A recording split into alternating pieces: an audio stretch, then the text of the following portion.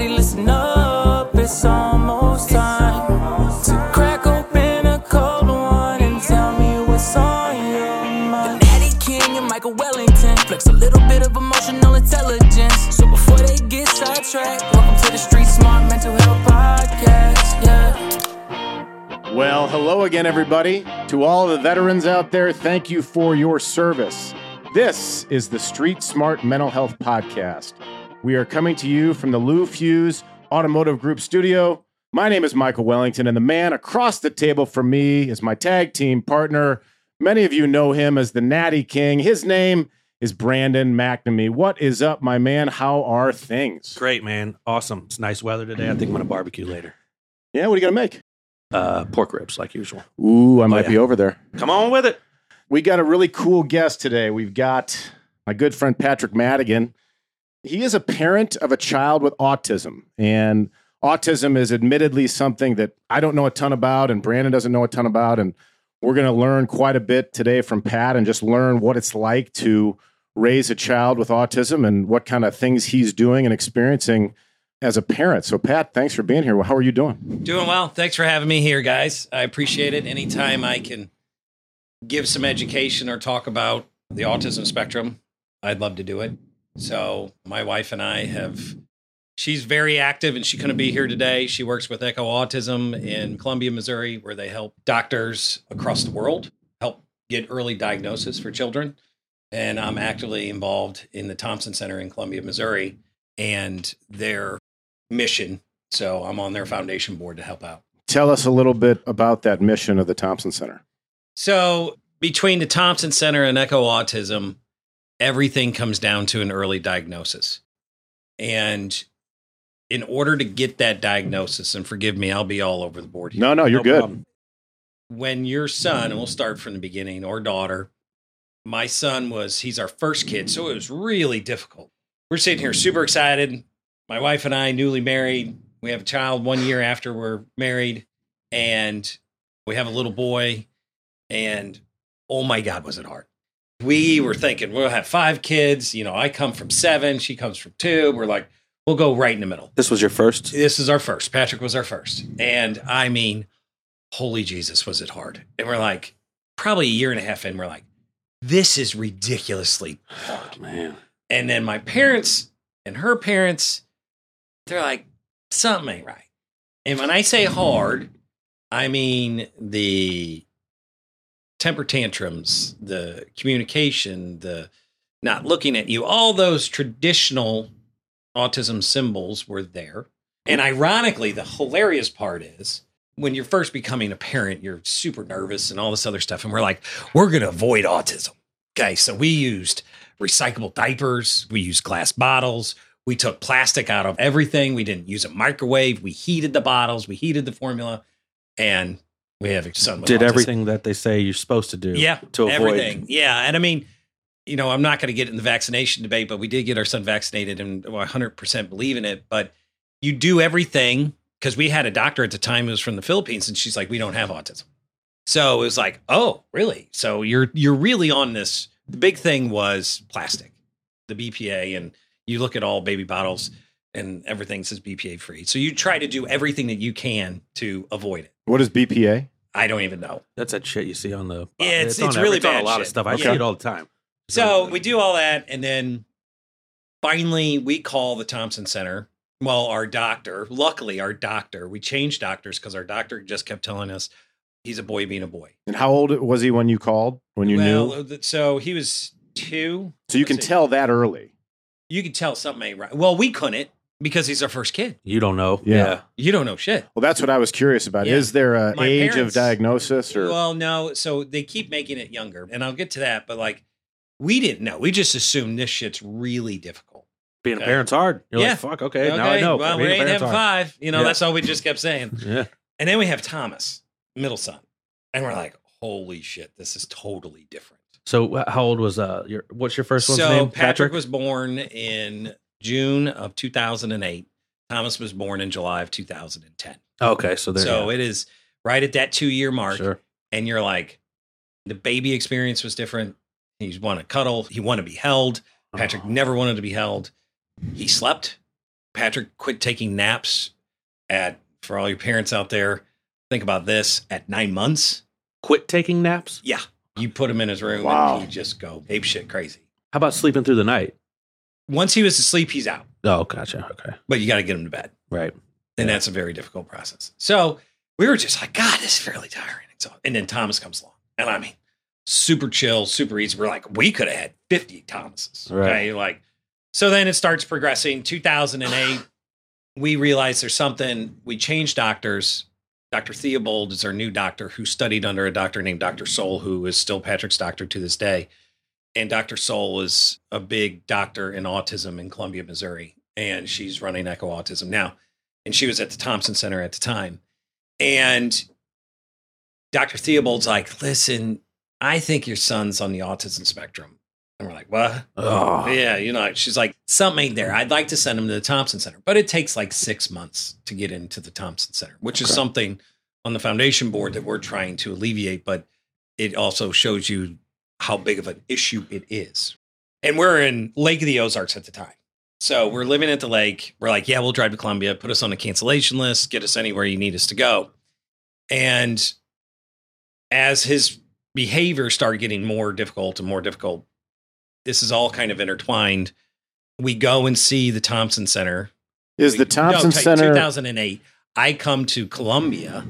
I start my job in Columbia at the end of 2010. And we knew he was on the spectrum. Well, so that was what I was going to ask. Did you move to Columbia so you could be closer to the Thompson Center? That was definitely part of the decision? Yeah. So we didn't want to live at the lake anymore. And we decided we needed to be somewhere in a bigger city, especially if we're going to need some services and some help. I worked for this bank at the time, and they said, would you like to go back to St. Louis? And I came up here, and I'm like, nah, not feeling it. I don't want to. We actually were headed to Nashville or Columbus. Both have pretty big spots for autism. It was halfway between both families in case we needed help. And then my organization asked if I'd go to Columbia. And we're like, well, the Thompson Center's there. And we went there, and I'm a financial planner, and I wouldn't have to start over totally. So we decided to go to Columbia and give it a shot. Mm-hmm. And we are still there to this day. So we get to Columbia, and he turns 3 in June, and he finally starts talking, and it's like, oh, great. He had like a 3-word vocabulary, and then he starts talking. And how old was he at this point? 3, but there was very few words. So my dad has this nickname. He gave him a nickname, and he didn't know it at the time. He was a baby. And my dad goes by Repo. And we're sitting there trying to figure out why in the world would he call him Repo? Well, my dad used to do the row your boat, and he really enjoyed that movement. So he was like, Repo, row. Yeah, That's what it was. Is that something that autistic people respond to as movement?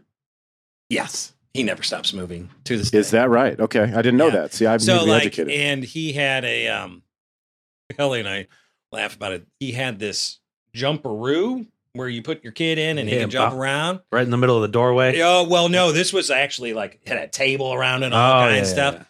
I mean, hours. You're like, really? Hours. And the only place he really slept well was his car seat.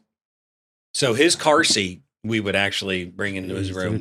Even better than the bed? Yeah. Oh, God, no. The bed is too much freedom. It was You would bring the car seat into his bedroom? Oh, yeah. He'd sleep in the car seat through the night. All right. And, looking back at that and fast forwarding, it's like a weighted blanket.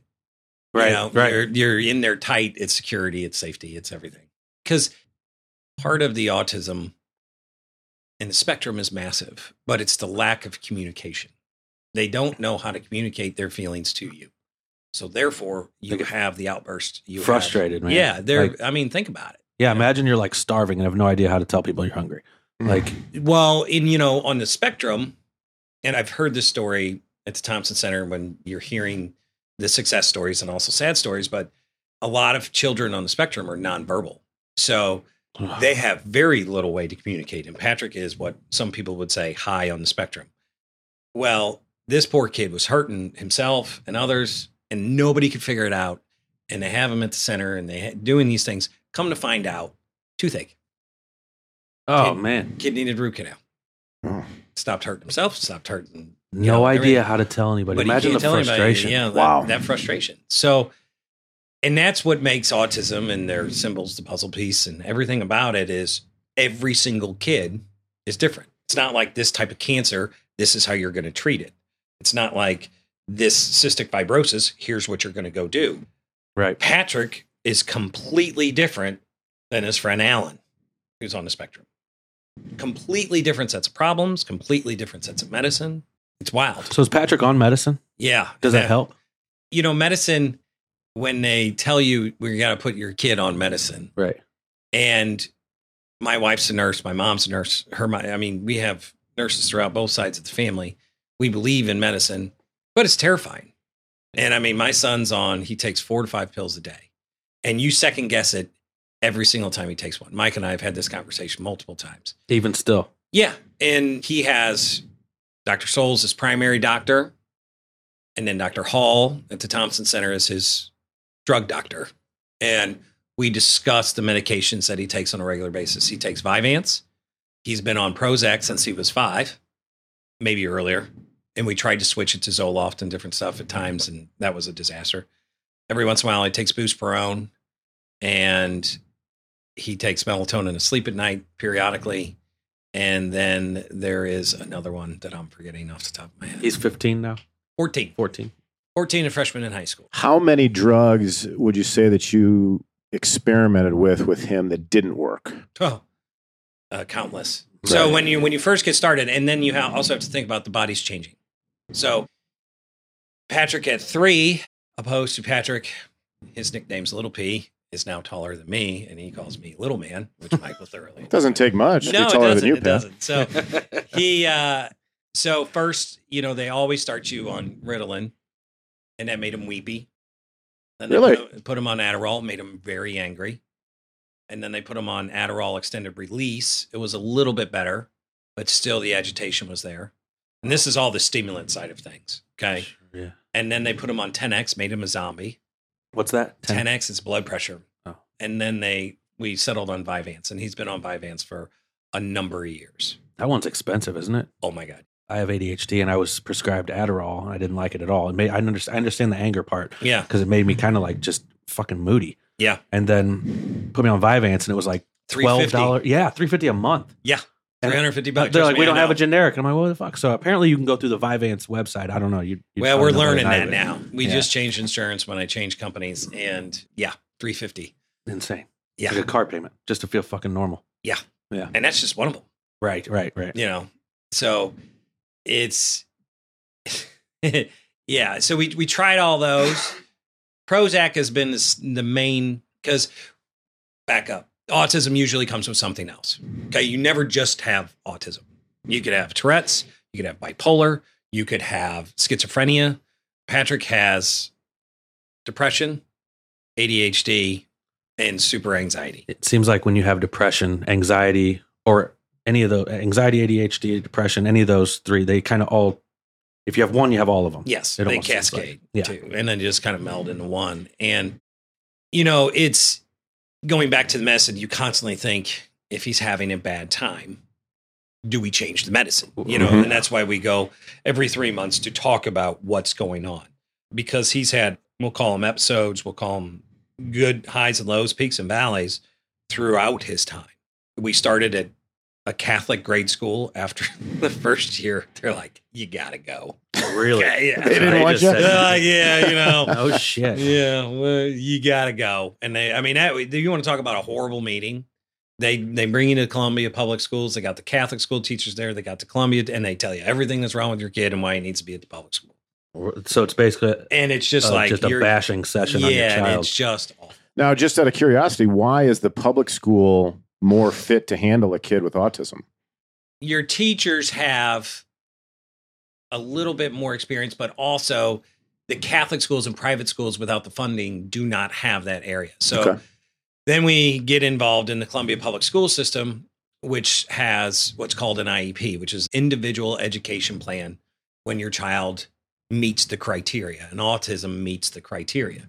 So then we customize an education plan for him throughout his entire schooling period, which is Patrick always got to take walks. He gets to leave before the fire alarm goes off. They tell him. When they're doing a drill. Yeah, so he doesn't have to hear it because it really goes wild. In middle school, he was bullied quite badly. So he would get to go to the bathroom early. He would get to leave class early so he could get to his other class. So there wasn't the hallway experiences. That's a shame. And the education plan also then gets into how do you teach Patrick? If he likes your subject, game time. So like he was in expedited super math throughout grade school. Gets to middle school, don't care. Math's boring. So now they got to lower him back down in math class. And we just got his report card. It was absolutely atrocious freshman year in high school, first semester. 2 D's and an F and like 2 C's. And he got like a D in algebra. And I'm like, you're a math wizard. Yeah. So he's either all the way interested and fucking nails it or not interested at all and just bombs it. Yeah. And right now, his focus is on video games and technology. And Mike and I were having this conversation before because that's where he feels comfortable. So the doctors always, and I had a boss who always taught me this too, you got to make yourself feel uncomfortable. So we would make him go do things. Okay. And then when you're younger, when you're 8, 9, 10, it's easy to make a kid. Now I'm 14, taller than me, making him do something. Yeah. And he's a teenage boy. It's difficult. Would you see differences in his behavior on days that you knew he had exercised or been outside or been working, exerting his effort with his body?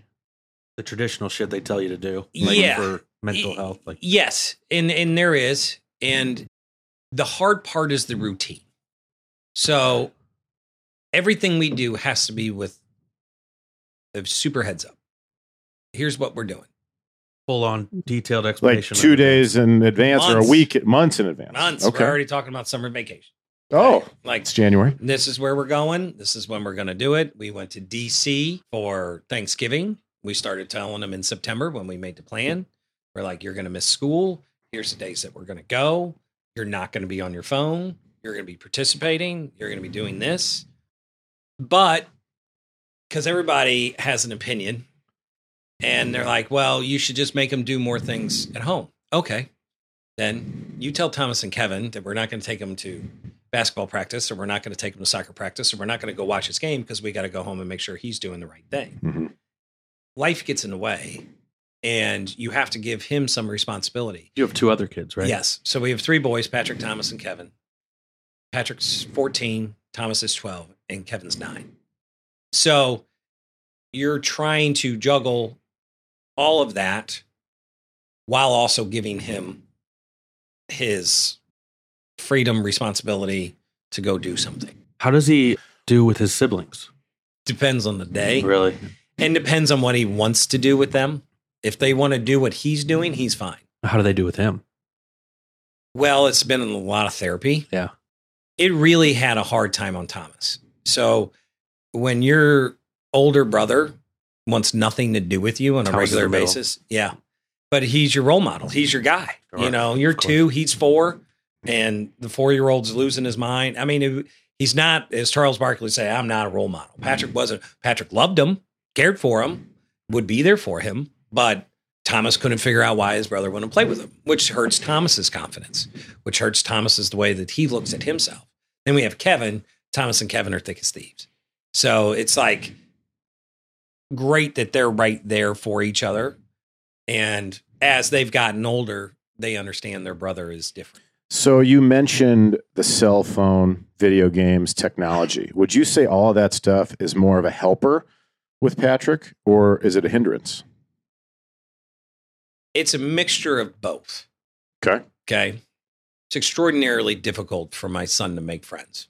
It's just. Why do you think that is? That's very curious. It's just terrifying. It's the anxiety. He probably doesn't. Is it that he doesn't want to make friends? He wants to make friends. He wants to have friends. He just doesn't even know how to start that conversation. Got it. Unless you're different like he is. And we would put him in friend groups. We do Easter seals. So going back to the reason you want to go to the Thompson Center, you want your autism diagnosis because you leave and they say your kid is autistic. Fucking great. Now what? Literally, you walk out. There's no pill. There's no cure. There's nothing. You're just like, well, shit. Yeah, dude. So then we find out you go to Easter Seals, you go to Boone County Family Resources, you go to your local area, and you're like, what services can we get? Can we get speech therapy? Can we get occupational therapy? In a miraculous world, can you get ABA therapy, which is applied behavioral analysis, which you can't get unless you have a gazillion goddamn dollars. So you try to then put him in groups, and that's even harder on the autism spectrum because you could have a cystic fibrosis group or a cancer group, and they all got the same thing. You put an autism group together, 2 of them may not talk. One may be depressed. One may have Tourette's. One may have this. They are all over the spectrum. So then they're going to start picking up each other's habits. Some might be good. Some might be bad. Is that right? If you put people that have autism around each other, do they mimic? The public schools theory was we keep Patrick in class as much as possible. He's not going to be in the special ed classes. He's not going to be there. He's verbal. He's smart. He just has an attention problem, amongst other things. And so he spent 80 to 90% of his time and hoping that it would mimic. And it did, I think, a lot throughout grade school. Middle school was a little different. They gave you a little bit more freedom. High school's been a disaster. So it's having that freedom in high school. Awful. A lot less structure. Or not structure, discipline maybe. Yeah, so it's like in middle school, it was always interesting because in middle school, you start having to change classes. So you have to start going to do that. And he went to a STEAM school, science, technology, agriculture, math. Loved it. Loved every ounce of it. He was the zookeeper. He was in ag. They gave him some freedom to walk around. It was in a very, very rough neighborhood. And he was bullied. And he finally said to the teachers, let me talk to him. And he sat down in a room and talked it out with him. And everybody left him alone. And then they moved him after that. And then COVID happened, which was an absolute disaster because that isolation was just horrendous. I fought to get him back into school, and I got him into school to their dismay. But I did. He went to the cafeteria every day and Zoomed from the school cafeteria because he's so literal. He looks at me and he goes, I go, hey, man, you got to do your work on your iPad. He goes, no, I don't. So what do you mean? He goes, school, home's home. I'm at home, no school. I'm like, well, school got canceled because of a pandemic. Nope, not doing it. I'm like, shit. And what do you say? It's like, yes, you are home, but you still have to do school. No, I don't. And it's like, oh my God, stop this. You know, like a normal kid would just say, okay, I'll get on my iPad. Nope, not doing it. And I mean, just full out, I'm not going to do it. If you don't mind me switching gears just for a second. Yeah. How do you stay patient? How do you stay tolerant? And, right. So how has this affected your mental health over the past 15 years almost? It's been harder than most people can imagine. And on the spectrum, Ellie and I have it pretty good. So it has definitely affected Ellie and I. We have our peaks and valleys. It's extraordinarily difficult when your friend group and Patrick's friends that he went to Catholic grade school with and public school with are going on dates and they're going on dances and they're doing things, and your son could give a shit if you ever left the house. Right. So your mental side of things, it changes as he changes. You know, you're sad that he's not playing sports. You're sad that he's not doing this. You're sad that he's never been to a sleepover. His brother Kevin had 2 last weekend. Right. And these are things that you do start to think about. But what Ellie and I have come back to, we both have a therapist. I've been on Zoloft for 7 years. And our therapists both helped tremendously. Is what we want for him is not what he wants. And we have to understand that. That's got to be. You know, I was the sports guy. Ellie was a sports girl. And we, you know, I have this vision. That ain't his vision. And he could give a shit about my vision. And you got to come to terms with that. And basically, you come to terms with that, and you've got to understand it. But I do know deep down he would like to have friends. But in his world, it's friends on his terms. And those friends now, as much as I don't want them to be, are online friends because they all share the same thing. And they all get on and they all play their game. And they do it together. And he's laughing and he's talking to them. We had a terribly scary experience this September when he started high school, Rockbridge High School. We did not want him to go there. We had no other choice. I got in a fight with the Columbia public school system. I did not want him to go there because it's enormous. and it's chaos. And classes are an hour and 50 minutes long. Really? Almost 2 hours long? You have 4 classes a day. In high school? Yes. It's called the block theory. What's going on here? It's awful. It's been a long time since I was and in I'm high like, school. I can't sit still for 30, 40 minutes, much less a kid on the autism spectrum. Yeah. And I'm like, how's this going to work? Oh, it's fine. He's got his IEP and all this other stuff. No, it wasn't. He just cocooned himself and then buried himself inside the technology. And it led to him trying to hurt himself, whether it was verbal or whether it was thought out. A couple of years ago, he had something that he said he was feeling uncomfortable with himself, and we got him talking to somebody. We don't goof around with that, especially with all the medicine that he takes. And this one night I just said, I'm going to get on his phone. And I got into his phone, and it was nothing good. It was all these chat rooms, and he was telling people, I don't know if it was for attention that he was going to hurt himself, but he had a plan, and he had something in his room, and then I searched his room, and it was to the point of where we call our doctor and say, what do we do? Yeah, it's intense. And she said, you have to, which we did not know, there's a adolescent psychiatric unit at the University of Missouri, 2nd floor, probably the worst kept secret in Columbia, and it's full every single night. And you pray that they'll take him. Right. And they take him for one night, and you get to see your kid for 30 minutes a day, and he has nothing. Okay. And within the first day, they're like, you need to bring him home. And we're like, we can't. Because when I confronted him on it, complete chaos in the house. To the point of where we had to move the boys over to a friend's house. It was a violent outburst where Ellie and I were nervous and the boys couldn't be around him. And so we go, and they're like, well, we're not set up for autistic kids. I'm like, well, guess what? Either's my house right now. So it's not safe for him to come home. And my mom had some experience. She worked at Edgewood Treatment Center, and she's like, you want to bring him home, but you can't. You need to keep him there. If he's a harm to himself, you can make him keep him for 5 days. And we did. And we made him keep him for 5 days. And every single day he would cry, and he would call us, and he's like, take me home. I'm not going to hurt myself. I'm not going to do this. And in fact, what I think it was, high school was so overwhelming, so hard. So new. New routine. Mm-hmm. He buried himself in the technology. The technology got so overwhelming. He got so far behind in school. Us looking back, do I think he was going to hurt himself? I'm more inclined to believe that he wasn't, but I wasn't willing to take that chance. But I think that whole overwhelming change just led him down a deep, dark path of the internet. So then 5 days of no technology. And I mean, he told some stories. He's like, I need to get out of here. Some guy flipped over a table, but I did save a guy's life. He just says, I go, excuse me? He goes, yeah, I did. He was going to hurt himself, and I talked him out of it, and all this other stuff. And then I told the doctors, and then they found how he was going to hurt himself inside the psych ward and all this other stuff. It's 2 kids' lives that he saved. So his awareness was there, and we're like, listen, buddy, that path you were going down is not a good path. So then we have to create all these different ways. Ellie and I it's just not your normal life where we have to have a guard on the internet. Now I have the ability to shut off anything in my house at any point in time.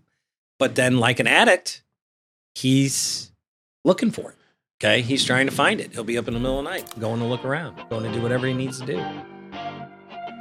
We've covered a lot of information here. Let's take a quick break and come back in just a minute.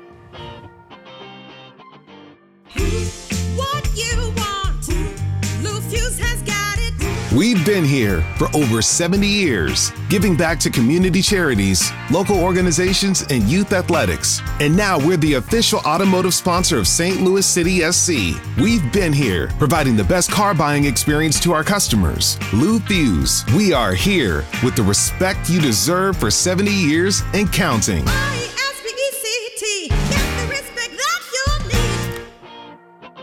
Welcome back to the Street Smart Mental Health Podcast. We're going to get right back to it.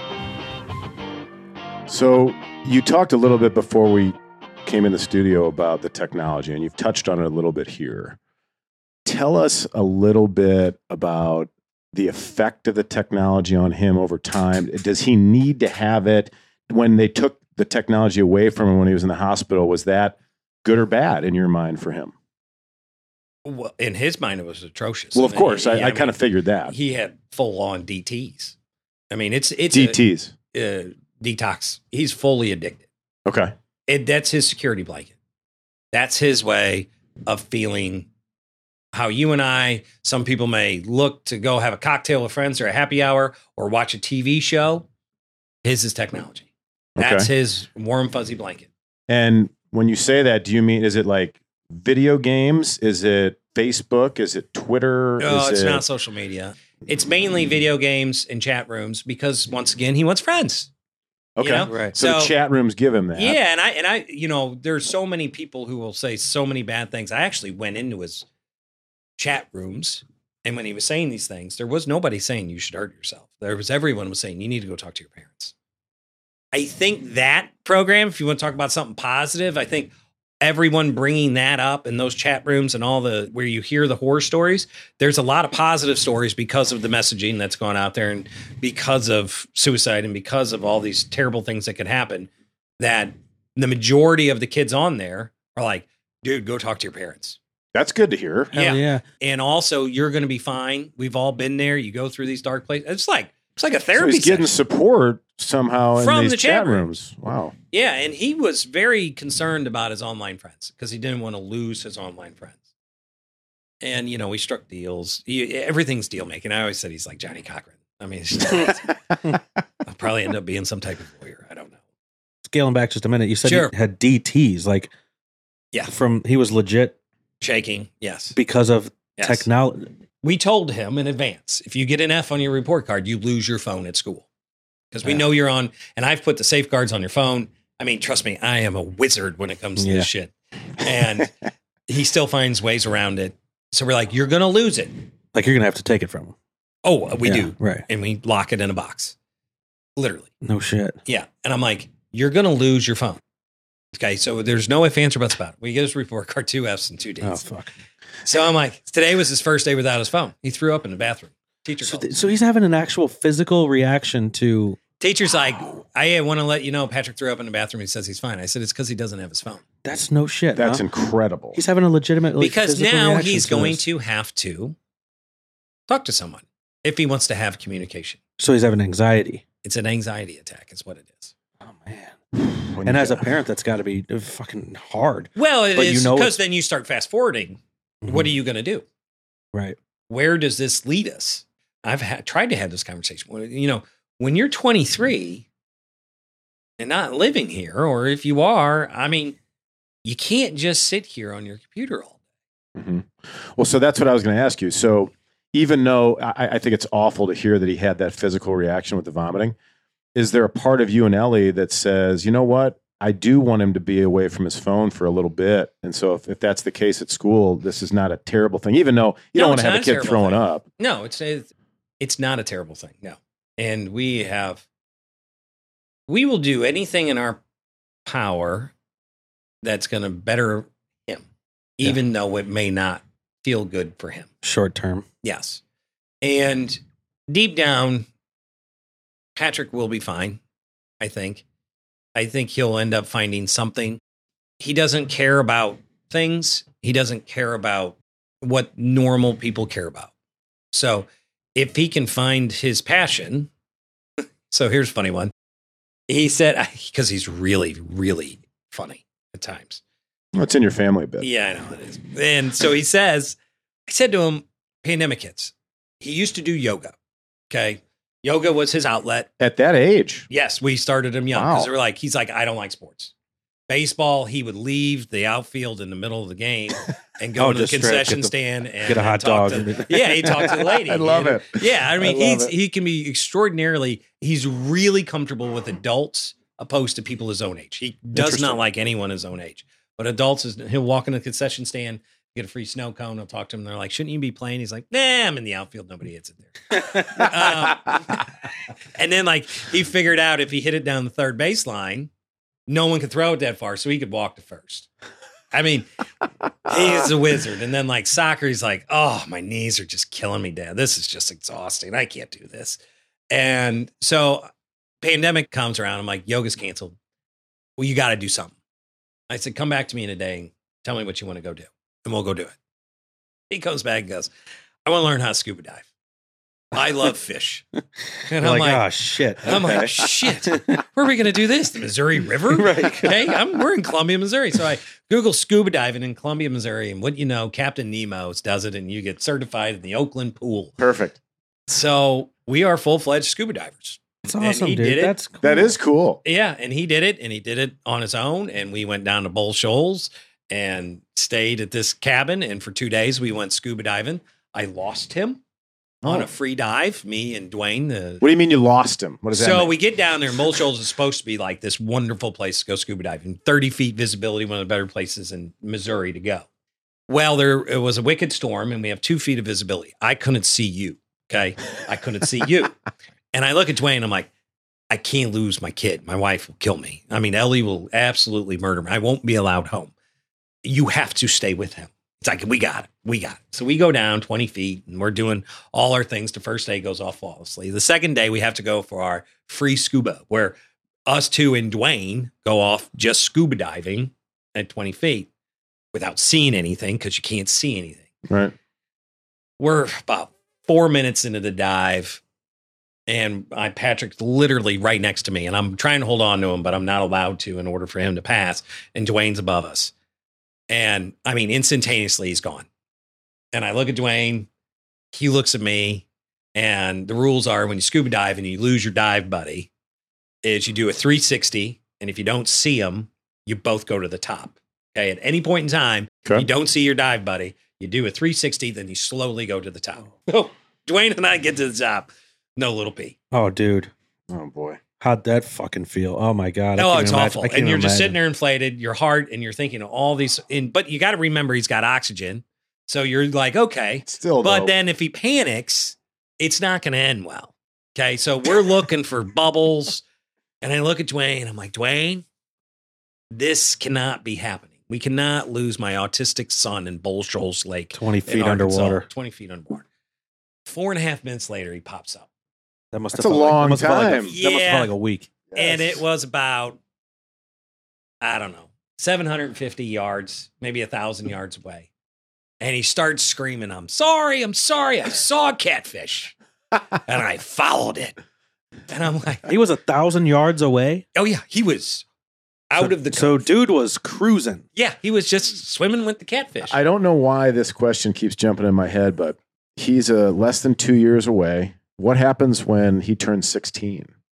Does he say, Dad, I want a car, I want to drive? Does he allow to drive? Like, how does that work? Yeah, he can drive. Okay, I don't know how, And I think he's a really big, when it comes to anything but school, rule follower. Like, so really? You're not too worried about it then. Yeah, he will be he'll be distracted with his phone, so we just won't let him have it. But I mean, he's a big time rule follower. Like, no, this is what we got to do. Yeah, like I said to him the other day, it's high school and they call it independence with responsibility. It's completely asinine. And I'm like, I'm here early, just come on out. He goes, I can't leave until this specific time. I'm like, wow, really? They didn't even know you were here today. I'm like, so you need to come out. And he's nope, can't leave until they tell me to. I don't want to get in trouble. I'm like, well, what if I tell you you're going to get in trouble when you get 2 F's and 2 D's? Who needs English? I like this kid more and more. I know you do, and I figured you would appreciate that. What would you say, or what kind of advice would you give to parents out there who maybe have a younger autistic kid, and who knows, maybe even an older autistic kid, just from your experiences? Like, Brandon talked about, being patient. Yeah. I mean, what kind of things can you pass to the people listening to this that want to learn about, hey, my autistic kid's only 7 years old. What can I expect? What can I do to make it better for everybody? My advice is don't be afraid to try anything. Okay. It's not going away. Yeah. And it's not going to get better by ignoring it. Yep. There's all too many people who don't want the label. Oh. and I don't want my kid labeled. And I'm here to tell you, you want your kid labeled so you can get the services, because you don't know what service it is that's going to help your son or daughter. And it could be horse riding. It could be painting. It could be a peer group. It could be anything. But if you just keep living in that denial, you and your kid are fucked. Yeah. And you have that responsibility, I think, as a parent. You know, I'm not going to sit here and tell you got to take medicine. You can try whatever you want to try, but therapies work. You know, we have Patrick and we spent a lot of money because insurance doesn't cover shit. So speech therapies, occupational therapies, all kinds of things. A therapist, he had one at the age of 6, just sitting down and talking to somebody that is smarter than us when it comes to this, but also not us. Okay. Right. Yeah. And that's vitally important. And I think you just got to hear them out. Like everything we do. Here's a perfect example. We plan trips around him. So we were going to go one spring break. Everybody goes on these awesome spring breaks, which is hilarious because we never did it as a kid, but it must be a Facebook thing or something. It's one spring break. And in Columbia, the whole goddamn city shuts down. So you don't even have to work. It's like every adult has spring break or something. I'm like, this is so foreign to me. So we're like, well, what do we do? And, you know, some people are like, we're going to the beach. We're going here. We're going there. I'm like, well, we don't really have any money. And so we went to Indianapolis because they had the #1 child's museum in the country. And it's within 5 hours. So we can be home in case it's a shit show. Is that his pick or yours? Kind of ours with his help. His blessing? Yeah. So we got 3 kids and headed to Indy. And for those Clark Griswold. For those with kids, it's an awesome child's museum, but Patrick hated it. Really? Oh, we walked in, lost him, gone. He's like, I'm out of here. Too loud, shit.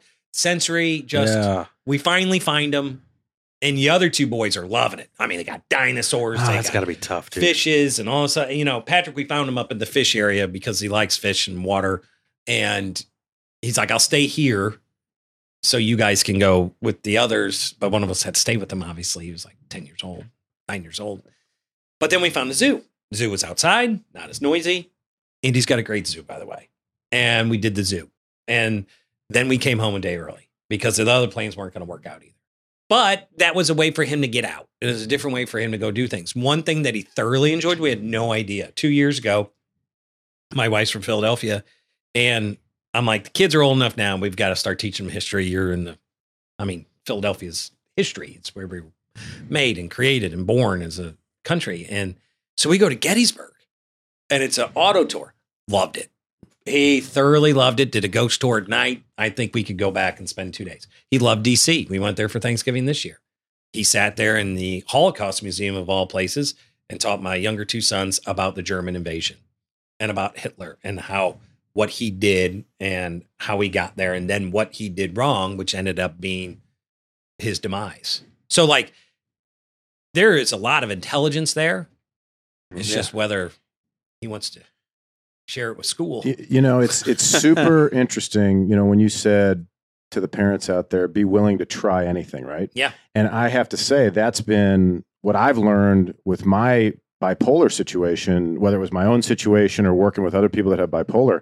You have to be willing to try anything, whether it's a different medication or a different exercise or a different activity. Yeah. You just have to be willing to do that to find what works. Who would have thought I'd be scuba diving and bullshit? Yeah, I would have. Knowing you as long as I've known you, I thought that was funny to picture that. I would have done anything for my son, and he said scuba diving, and I'm like, oh my God, You're no like, way. Yeah, I mean, like, please. Yeah. I mean, maybe snorkeling, you know, I mean, I don't want to be underwater at 20. I mean, it's horrifying for me. Yeah. But I will tell you why he liked it. If you've never scuba dived, it's yoga underwater. You cannot do anything fast. Everything has to be a super slow motion, which then goes back to the yoga, which then goes back to me that he's so amped up. He likes that calmness. It's probably like the same as a weighted blanket in a way. The water around him. Your scuba diving experience will be absolutely miserable if you're fast. Okay, it's like which was good for me too because I am constantly going. Well, and he likes fish too. Yeah. So yeah, it's a perfect. It'd be really good if we could have saw some. He saw a catfish. He saw one. He saw a catfish. I didn't see any. What is it about you? You mentioned this earlier, but the movement thing. He's attracted to movement, and then he said he doesn't sit still. Okay, yeah, it's anxiety. That's just part of the condition. Yeah. Okay. And he's always been that way. He doesn't want to sit. So at school, in high school now, he got marked absent one day because he sat on the floor, like hidden. You know, we're like, oh, no. So he was there. He was there. Just email the teacher. You're like, no, good job. He was there, just in the back, sitting on the floor. Right. So that, like, one of his new semester resolutions is to sit in his chair more. I'm like, all right. What can people do to? I want to follow it up with this. Of course. We have not taken technology away from him. He gets his phone when he gets home. He gets 2 hours on his computer. We had a very long conversation after his stint in University Hospital with 2 or 3 different doctors. Technology is not going anywhere. So we have to learn how to live with it. So it's not like a drug. It's not like something else that you can just cut off and never have again. He's going to need it for the rest of his life. So we're like putting in governors. You get 2 hours and I shut your computer down. You just have to find that way. And it's not pleasant. It's not fun. And then on weekends, he might get 3. And then if there's a reward or if there's something else. I have a 12-year-old daughter, and she's not on the spectrum, and just limiting her cell phone use is a fucking nightmare. I can't even imagine what it's like for you. I got to give you props, man. Oh, it doesn't work all the time. Trust me. We are not great at it. That being consistent with that's got to be almost damn near impossible. It is impossible because there's times that we're not, because you want to go live your life. I mean, I still want to go on a date with my wife. Yeah. We still want to go out with our friends. Yeah. And he's responsible enough to watch the other 2. So we can go out for a couple hours and leave all 3 of them at home, and they'll be perfectly fine and perfectly safe because he's a rule follower, right? You know, you're got to do this or I'm going to call mom and dad. And you've just got to find those small successes, but also going back to what do you do and what advice? The parents need to talk to someone that's not each other. I don't know. Any disability has to be terribly stressful. I don't know what it's like to have other disabilities, but I know what it's like to have a child on the spectrum. And it takes a toll on a marriage. That's what I was about to ask you next. And it's very, very difficult. And there comes a lot of compromises. There comes a lot of, you can't be afraid to go talk to someone and quite frankly, just vent. And there's times you do feel sorry for yourself and you do feel those types of things. And you have to find a way to get an outlet that's not harmful to yourself. Touch a little bit on the Thompson Center and how helpful it's been, and also some of the work that you've done at the Thompson Center. So people ask me to describe the Thompson Center all the time, and you want it to be the cure, and it's not going to be the cure. But what it can be is a resource, and that resource can be huge. You know, they can't fix everything. There's certain specialties they're really good at, whether it's severe cases of autism, and getting you that diagnosis. And they've gotten a lot better at then directing you where to go. When my sister, who is a famous comedian, and her friend Lewis, they helped raise money for the center. We've done 2 shows in Columbia because it has the potential to become what's called a center of excellence. And there's only like 12 or 13 throughout the whole United States. And it should be a jewel in Mizzou's eye. Mizzou had a lot of bad things going on a number of years ago. There was a lot of bad press. Enrollment was down. But the Thompson Center's always been there. And we really wanted to bring that to light. It has the potential to be absolutely massive for the betterment of Central Missouri and Missouri. And where all of these families who are getting this fresh diagnosis can get there. You know, my wife working with Echo Autism, what that boils down to is this. Take us in Lake of the Ozarks at the time. If we didn't run into Dr. Theobald, we'd probably still be struggling. So Dr. Soul has taken this upon herself to branch this out to multiple rural communities, is how it started, where a doctor can call in to someone with an autism specialty and say, this is the kid I'm dealing with. And they're like, boom, that's it. And you get that early diagnosis. And when you get that early diagnosis, that can set the foundation for a better life for that, possibly a better life for that child. Patrick got an early diagnosis. Ellie and I were extremely active and spent every dollar we had on whatever therapy we could give him. And some of it was easier to get than others. And Thompson Center can't necessarily give it to you. They could. And when there was times when he had Valerie she was an undergrad or a graduate student, you know, she's like, I need a child to work on school things. So here, take him. You know, like anything that might help him, we did. You know, we just said, Thompson Center, if there's anything that you have, we'll do it. Okay. Just let us know and we'll get them there. We'll find a way to get them there. My wife basically stopped being a nurse because we were running kid everywhere for everything. So having all of those programs and anything, because Kansas City's got a good spot.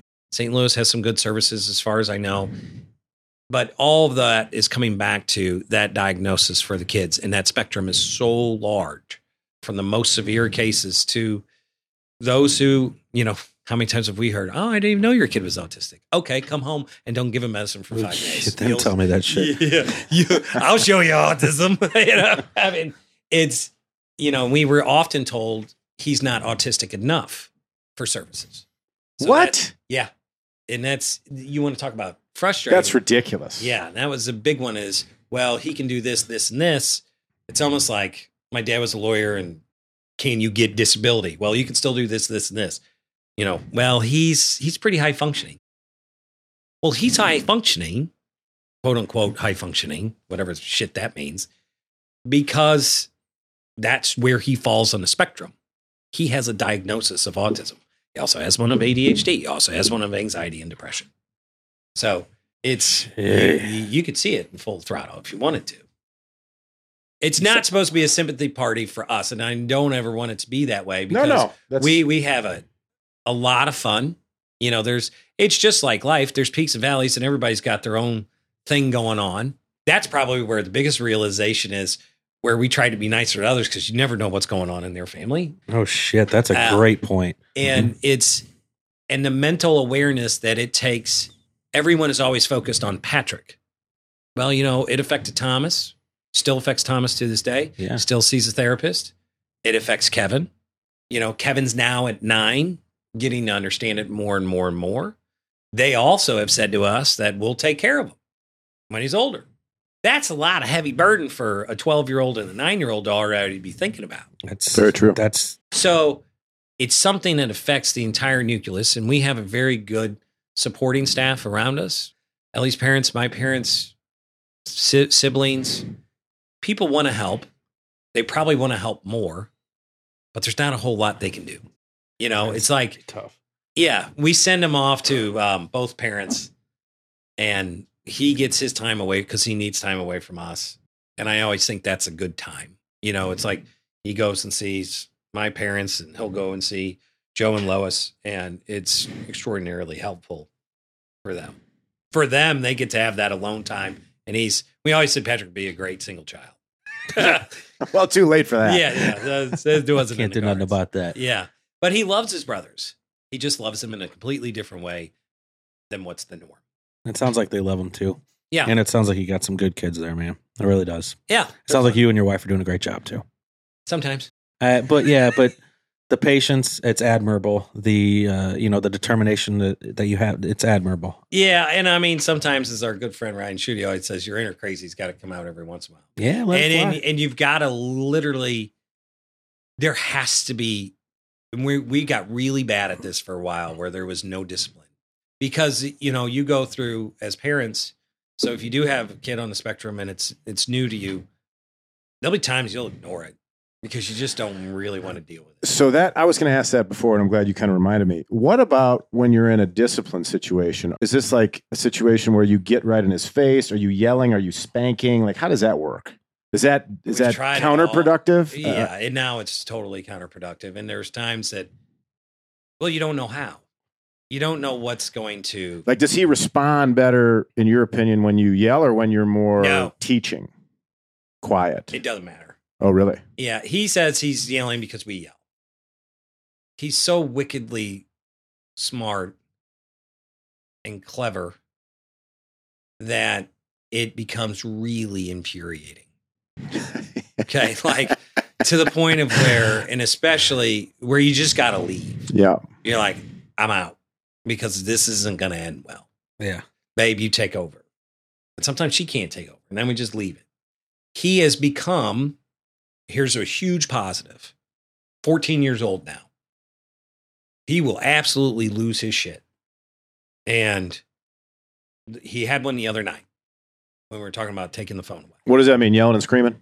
Yeah. And it's loud and it's pointing and he might get in your face and he'll come back.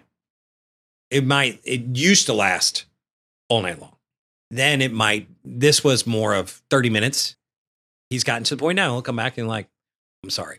Oh, that's and it's like, okay. Huge. Now he may go do it again in 20 minutes, but it's like. It's recognizing. Yeah. And a lot of it is because Ellie and I have learned to not react, but it's really hard not to react because your reaction is you've been doing this for 14 years and you're goddamn tired of it. Does he kind of want you to react in a big way? He does. He wants that. Yeah. Cause then he could get in the argument. Okay. I'm learning a lot here. Yeah. And I mean, this is not a nice thing. He can be manipulative. So he does know how to manipulate. And how to get it. And yes, absolutely. And sometimes he may lie, in order to get his way and win. I didn't realize that a person with autism would have that awareness. You know what I mean? To be able to manipulate others. Some don't. Some do. I mean, his autism, the best way I've ever described it is his brain is a popcorn popper that never stops popping. Oh, geez. Wow. So it's constantly overflowing. Sounds exhausting. Yes, it's exactly what it is. That's a great word. He's exhausted. And that's why when he sleeps, gone. Yeah. There's times he wake up turned off off in the afternoon. Yeah. Because he is just thoroughly, and if he's anxious about something, like his phone being taken away, and I go downstairs at 2:30 in the morning like I did today, and he's downstairs rummaging through a drawer trying to find a phone so he can sneak it to school tomorrow. It's not about having it then. It's about what is he going to do tomorrow?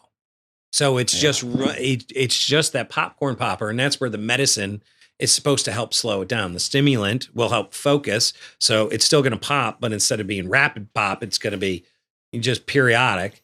And then the Prozac's supposed to chill it out a little, and then the Buspirone is supposed to be anxiety. It doesn't really work.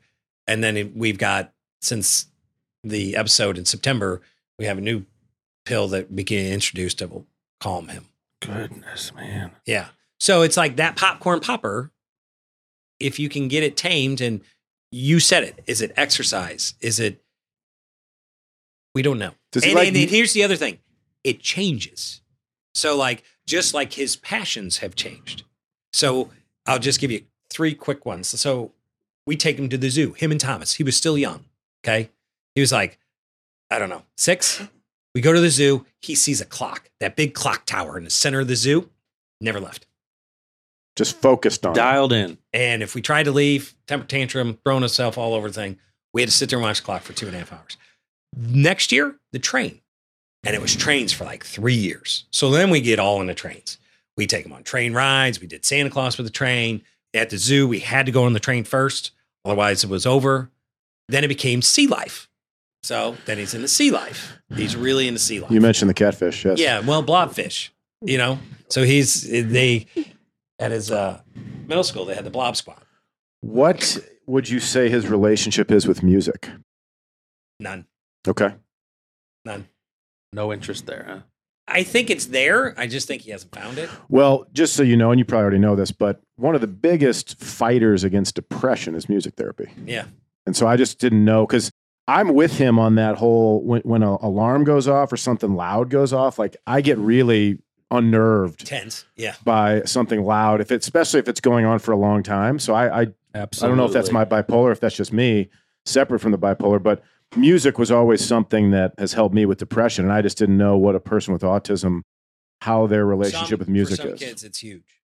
Well, it might be detrimental as well. I don't know. I'm just curious from your point of view. So this house we just bought had a piano in it.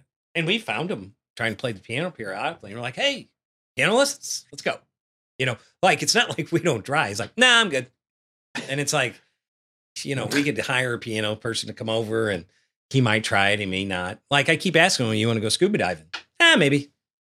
And I think then if we go do it, he'll do it. But he'll also be thinking about when am I going to have technology time? That's his Uber focus now. Okay. But it was clocks, trains, sea life. Now it's technology. That's his passion and his love right now. Yeah. And then you're hoping at the time it's 21 or 22, if it's a passion to make an electric car, if it's a passion to build a rocket that takes you into space, is it a passion to do a computer program or invent a video game? I said, hey, you like this? Let's get on the e-gaming team. And he's like, nah, I'm all right. I'm like, why? Yeah, it's right up your alley. Yeah. Yeah. He goes, but you know why? People there. Okay. And I'm like, you don't even really have to talk to him. So we will just constantly keep trying. Man, this has been just spectacular. Learning this kind of information. I know I learned a ton here today. Absolutely. Me too. Thank you so much for coming in. My pleasure. Yeah, really, man. Thanks for making the trip. Thank you for sharing everything that you've learned and what you're experiencing with us. It's been incredible. I mean, I don't know. I don't have any experience with what we've gone over, and just to hear about it, man, I applaud you and your wife, and your whole family. Autism awareness is a very, very important thing. I absolutely agree. We say, as much as we have struggled and as much as we have had success, we're lucky. There's a lot of kids out there, and there's not a lot of resources for families. If you have a nonverbal, violent son who's bigger than you, what do you do? What the hell are you supposed to do? It's horrifying. And we have friends and acquaintances who are in that situation. And it's like, what do you do? And no one knows. Okay. Like I brought it up with the Thompson Center in the last board meeting. I'm like, this isn't real fun to say, but my son just spent 5 days in a psychiatric unit and they try to get him out every day because it's not built for kids with autism. And we're trying to build a new center in Columbia, Missouri. And I'm like, there should be a safe spot.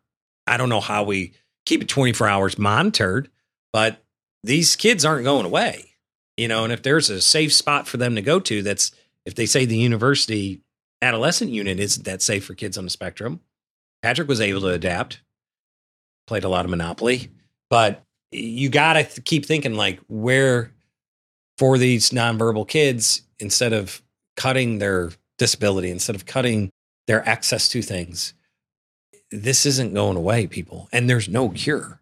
So this is going to be a part of our society forever.